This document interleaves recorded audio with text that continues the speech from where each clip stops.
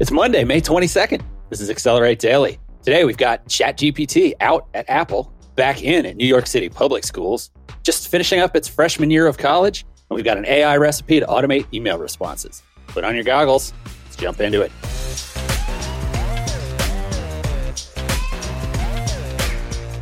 Welcome back, everyone. I'm Adam. My name's Mackenzie. Good morning. And we're back with 3 links and 1 hack to keep you caught up on what's happening in AI today. What are we looking at for our lead image on the slides today? So I call this composition Gator Baby. Gator Baby. Because those are the 2 elements. It's like action photography. There's a baby that could have been like a young Steve Irwin interacting with I suppose, an alligator. I'm not really a reptile identification expert, but it is entirely too close for how dangerous that animal normally is. And they both look so realistic. Right? Like this could be real action photography with a baby and a gator, but I find that unlikely. This one came from r/Midjourney on Reddit from a poster by the username of Canadian Weed.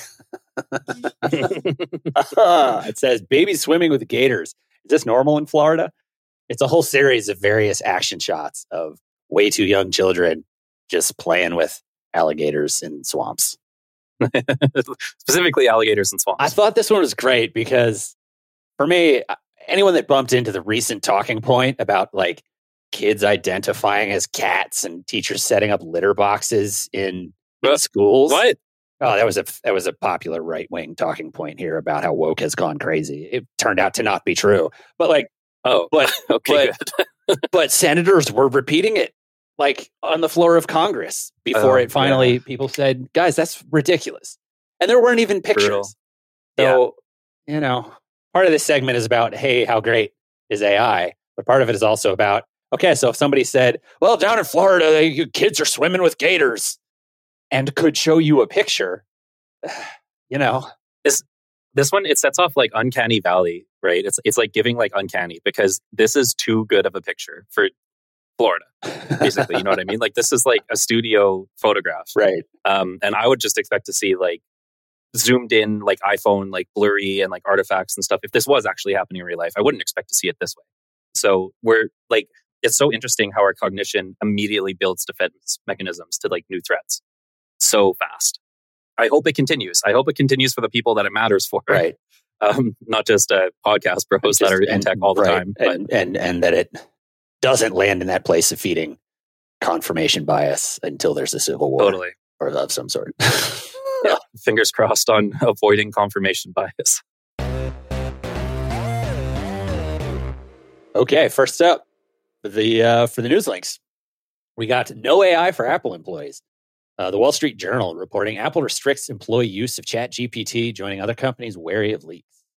This is one that we watch closely at Mission Control, specifically because we provide a service that we hope helps with this. But it's an interesting look at, a wave of companies starting to worry that these tools are a leak point for, trade secrets and sort of corporate things you don't want your employees sort of blabbing about in the world.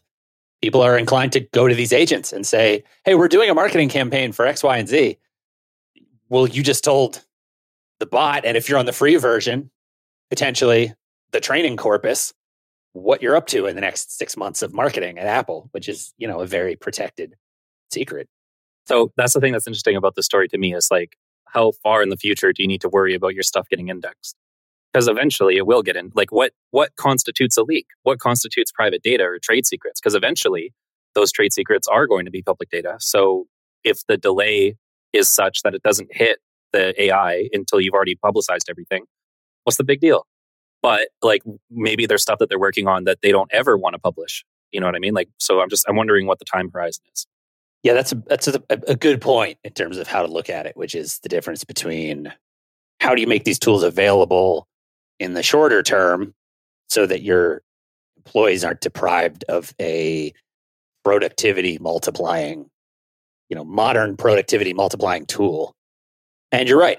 After a point, if it's already public, you don't care. In fact, it might go the direction of what we talked about last week, which is now you suddenly want 1,000x the amount that you're talking about it and the amount that your agents are aware of it, because those AI agents are going to be the touch point for when you go and say, who are the top 5 providers for blah, blah, blah. Like Apple wants Apple to show up there, right? So, yeah, totally. It becomes a recommendation engine after some time. So I'm sure Apple knows what they're doing. And like the headline is written in such a way, Apple restricts use. It doesn't ban, right? This isn't like a blanket ban. This is just like, hey guys, come on, let's be sensible about what we're doing here. But it's a perfect transition into the next topic, which is the opposite. NBC News reporting, New York City Public Schools removed ChatGPT ban. City's education department had announced a ban on the chatbot from its schools' devices and networks in January. In this case, it's New York City Public Schools going the other direction. I would suspect realizing that they couldn't enforce it is part of this. That's what I believe as well. But the way that they talked about it was way more about fairness of access and the power of these tools for, as educational aids, things like that. Yeah, he said the situation has now evolved into an exploration and careful examination of this new technology's power and risks. So he still doesn't like it. I want to go the other way. Like something I've been letting tumble around in my brain on like the UI point is let's just replace the whole school system with AI because it can be self-directed and self-paced. And there's a lot, as I've been like getting into this, there's a lot that comes from school systems that have to do with like socialization and essentially domestication of the children, especially teens, because they're so wild that like evolutionarily, when you're a teenager, you need to be like leaving your tribe and doing just crazy shenanigans as far away from home as possible.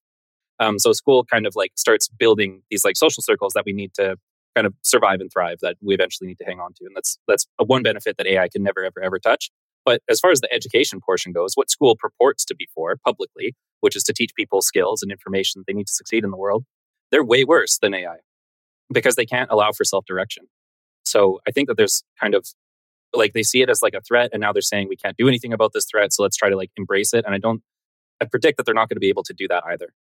One of the first people I went to when I was looking at moving to working at an AI startup is an old high school teacher of mine that I still talk to this day. And I asked him, what he thought of it. He's an English teacher, 9th through 12th grade. And he said, this isn't going to matter for good teachers because you can still make up questions that an agent wouldn't have an answer to in terms of, easily just personalizing it, right? Like, because if the point is just learning synthesis and learning like reading comprehension, then just make the question, what 5-person band would you put together made up of teachers at our school? Yeah. Right. And that ends up immediately esoteric enough that an agent's not going to be as helpful with that. Like you're going to be able to tell the difference. Right. So that's already just equipping the teachers to think about what they're doing in a different way. Mm-hmm. But the thing that I said to him, and he was like, yeah, that's a good point, is to what you're saying. It's the self-direction, but it's also, you can think of it as another way, which is, or sort of self-direction, but through another lens, which is that there's finite time, right? If you have one teacher to 30 kids, you explain it the one way, and then like, how much time do you have for questions before you have to move on, or else you're not going to get to the next thing to cover all the lessons before the end of the year. That kid that says, I still don't get it, ends up getting left behind and made to think that they're stupid, potentially, broken, because it's like, because you didn't get it on the third. Yeah. Mm-hmm. And it's sort of like, well, that's, I'd be willing to guess most of the time, that's just the problem of not having enough iterations and the teacher not having enough time to back up and try again. Anyone who has a child is familiar with that aspect of just sort of like, I said it one way, kid took it in a crazy direction, and then you have to go, no, what I meant is 5, 6, 7, 8, 9, 10 times, over years before they internalize what the lesson you're actually trying to teach them is. I wonder with that too, if it's something of like an emotional problem. So the way that I see like education winning this is that they can't do the thing that they purport to do anymore, like the tests, assignments, and just this kind of like memorization is not going to be possible. And some of the things that I would like to see people get better at is these like socialization tasks or even like performance tasks. To your point earlier about the test of like writing about what a band of like 5 teachers from our school. Another thought that I had was like you could turn in the paper, but then you have to do question and answering on it based on like memorization that would demonstrate comprehension. And this would also include like public speaking, performance, interpersonal like speech, right? Like a lot of skills that are kind of underdeveloped and becoming more and more important each passing day, especially as our like communication paradigm shift from like written word to video content, so on and so forth. Anyways, I'm ready to wrap this one up. Yeah, I mean, the real problem is I could talk about it forever. Totally, me too. And it'll come up again. Yeah. But what I do hope is that this possibly breaks the obsession with measurement versus like actual learning, right? Totally. A lot of the tasks that we're going, what will we do? School is broken. What they mean is measurement is broken. What they mean is the metrics are broken that we use to decide if people are good or not. But like, I am of a class of people who doesn't really think that they were good to begin with. Because I spent a lot of my life thinking, I'm not very smart because I got C's. I thought I was smart until I got out of school, and then I started playing like League of Legends and getting my butt handed to me. I don't think I'm smart after being in the world anymore. But in my small little fishbowl of high school, it's like it doesn't match the world. I have good news though. We're not done talking about this as we move on to the next. No, we're not. We're going to higher education. Yeah, I forgot about that. Taking it up a level. This is a piece from The Atlantic. The first year of AI college ends in ruin. And the subheading says there's an arms race on campus and professors are losing. Mm-hmm. Again, that headline is tilted toward that space of just like, AI is ruining the world. But like the article is actually just about the back and forth. Nothing is ruined and professors aren't losing. The article is actually about how all of the platforms that purport to be able to look at an essay and say, this is 18% AI generated, this is 100% AI generated, aren't very good at it. I have a thing. I have an industry insight on kind of this development because people like email me in and they're like, hey, does GPT boss content pass AI detection? And from January until 2 weeks ago, so the start of May, it was passing like 98% human, right? It didn't matter what kind of checker you were using. It was 98% human. And then in the last 2 weeks, it flipped to being like 11% human. But what happened at that same time is a lot of content that I was writing by hand to test was also getting marked as like 11% human. So these AI detectors, they either swing like, there's ways to fly under their radar because they're too loose and they want to like encourage that like, oh yeah, human writing, we never want to have like a false positive AI detection. And now they've kind of gone the other way. Like we don't really care about the false positives. We don't want to have any false negatives. And so there's just way more negatives. Right. And that's kind of the essence of the article is there are stories of people saying, my professor came and said this is 100% AI written, and it wasn't. I didn't use AI at all. And then there's other people saying, of course I'm using AI for these things. Like, what are you crazy? Yeah. And I've talked to professors that are sort of like, oh, immediately, 100%. Even the teacher I referenced earlier, he said, oh, the kids. I was like, do you think people are using it? He was like, I know. The day it dropped, they came in and went, I'm using this for my essays now. Yeah. And he went, okay, great. But it's so many interesting directions to go with this, right? The back and forth of the idea of detection tools, like arms race is the right way to say it. But I also grew up through the era of everyone believing that spell check was going to be the reason that none of us learned to spell. Like I lived through grammar check and spell check as the boogeymen that were going to cause it, the downfall of modern children. Yeah. And to be fair, there was for sure a period where that was true. But also over time, I've internalized a lot of the things that spell check used to, like you notice it doing it over and over again. And eventually you internalize, oh, this is the right way to spell that thing, I think. There's a lot of people that just turn it off, especially people that you like speak very colloquially over text. Right. Because the slang words that they're using are evolving too fast to be used in the dictionary. So a lot of like local dialects and like forward-thinking cultures don't use that tool at all. And sometimes it fails spectacularly. Sometimes people don't know how to spell like psoriasis or something, which I don't know if anyone on earth actually does. There's a few of those. It's like, how many times have you written diarrhea in your life? Buddy. Like, it's spelled totally real weird. Yeah. So, but like it didn't fix it, right? Like the tool was like purporting to like fix something that it never truly fixed. And there was no over-reliance that ever came in. And the people who are the best at language, right? The people on the forefront of linguistics, developing new dialects, don't use these tools. So I think something similar is going to happen with AI. Like people, like by the time that you get to your PhD, AI is just going to be a spell check on your ideas, but the actual thinking has to happen outside of the box.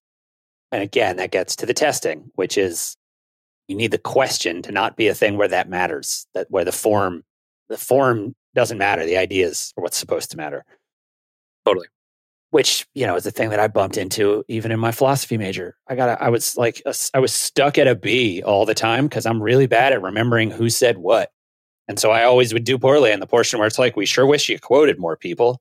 And I'm like, yes, but I quoted all their ideas. I just don't remember if it was Kant or, whoever that said it. But yeah, I throw this one in here mainly because I love that they're grappling with it on all levels. And I love the existential crisis that it's causing because it's due. Oh yeah. Higher education is such a mess. They need to. It's like one of those times where you just like wish they like you want to like take out the drawer and like turn it over, dump everything out, and just like start over. But check out the post. Good conversation. I do, and I like the Atlantic. Yeah, and a fun lead image of a robot in a graduation gown.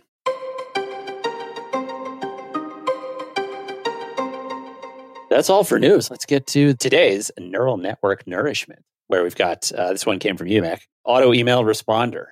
Yeah. The slide says responder, which I think is a good name for it because there is some detail missing from the text block as well. So if you're like reviewing this code and you like type it in character for character and then you run it, it's not going to work because there's some details that are missing. Actually, using IMAP is a little bit complicated. And the package that I'm going to be using is called Node IMAP, if you want to look that up. So before we jump into that, what do we like? What is this what's for? The goal right here? Yeah. So a lot of people have written to me and they're like, hey man, I get a lot of emails and it's a big waste of time. Is there any way that AI can respond to my emails for me? And I was thinking about it it's been about 2 months that I've been turning this over in my noggin. And finally I'm saying yes. I knew about this method 2 months ago, but there was a security consideration that I'm going to flag here. And then I'm going to explain why I don't really care about that security issue anymore. So this is for auto email responses. It doesn't actually automatically send the email, right? Like you're not Canadian, so you don't know about this, but in Canada, we have an act called CAN spam. So there's like certain restrictions that I have to follow when I'm designing software that not everyone else in the world has to. Like your we have a version, ClickUp, but it's your ClickUp thing from yesterday would have not been CAN spam compliant. Yeah. So although like there's some ways that you could argue it, but we're not really interested in lawyering here. But this is a CAN spam compliant thing because at the end of the day, it doesn't actually send the email. It posts it as a draft where you can review it and decide to send it or not. But let's walk through this kind of idea by idea. So the very first thing is creating something called an IMAP. And an IMAP is a computer's representation of like what your email account is. So inside of an IMAP, you have the ability to send and receive emails. There's like flags saying, hey, you just got a new piece of email. And there's also like boxes. So if you're organizing your emails and you're saying, well, like this one's from this sender, so it's going into this box, all of that kind of stuff is in there. But like the main box that we're worried about is generally the inbox. So to get into and start selecting the inbox, we need to create this IMAP object, which takes your email address password, where this is hosted, which we should be able to detect from kind of your domain name. Like all Gmail accounts are hosted at imap.gmail.com. Your port, and then your TLS. And TLS is a security setting. But basically, all that the user has to worry about if you're like using software that does this is like, what's my email account? What's my password? I did not like that. That was the security consideration that I like hated. Is like, you got to give me your email password for this to work, and then I have to process it as plain text in order to like get into your IMAP. And so the reason why I don't care anymore is because there are things like your Zapier thing that got set up the other day, right? People are already giving access to their emails to software that runs automatically, autonomously, without kind of any human intervention, which I didn't like. I didn't like a live server just having your password in memory. But there's so many tools then there's like more and more every day that have tens of thousands of users where people are already doing this. So even though it's not a security practice that I would recommend for somebody with like my security hat on, if you're going to do it anyways, then no harm, no foul. So that's how I like upgraded my moral standing on this one and started to agree to do it. So then walking into the AI stuff, we have this idea of like priming the agent as an email answering AI. So you could pass it a lot of details in here. This message can be quite long. It could be up to like, I would limit it to around 4,000 kind of characters, which is a lot of detail about your company. It's like having 3 or 4 about pages inside of this priming thing. So you could get a lot of details in there on various products or divisions that you have. You could have large bios on like all the staff. So this could be a directory kind of bot that's like, here's the contact information for that person that you're looking for. So you have a law office with like 100 people with 100 bios and 100 pieces of contact information. That could all stuff into this next thing, the priming message. The priming sequence is much simpler. This is where we're just saying, hey, I got this email from whoever you got your most recent email from. So they know like the name of the email. So the AI knows. And then you post the email and then say, hey, can you just draft a response? And because of all of this stuff happening inside of the system message, all of the company details are available to the AI. This draft response is going to be pretty close to factually correct. And there's no other special engineering that we have to do. We just have this one priming message that explains the company, and then the email that just came in, and then we get a response, and then it gets posted to your drafts. What do you think, Adam? Anything I missed? Any questions? No, sounds useful. But like I say with a lot of the ones when we show off code like this, it's a great example that like I think one of the most valuable things about this recipe section is it's not just what we can show people that they can do, but it's really is a concrete example of how to sort of modulate your like worldview around where this stuff shows up. Because when you're talking about this kind of access, the reality of this sort of offering is if you're not worried about using it for something right now, like a lot of the people working on our platform or your platform are, you can probably just wait until Google builds this in because it's 15 lines of code, right? And they have their own AI for it, right? Like it's obvious that there's going to be an automatic draft a response button in Gmail that just uses Bard to take a shot at it. And it really gets that thing. Like it really helps you understand how there's going to be ambient intelligence everywhere, right? This is less code than it would take for me to customize a pop-up button on a front end of a website, like so that it would show you a Calendly invite instead of just take you to a link, right? And this is the hard way. Google has more access. Right. But in the meantime, we'll have a link to this implementation if you want to play with it. Yeah. Otherwise, thanks everybody for joining us for another Accelerate Daily. I've been Adam. I've been Mackenzie. Take it easy, everybody. We'll see you tomorrow.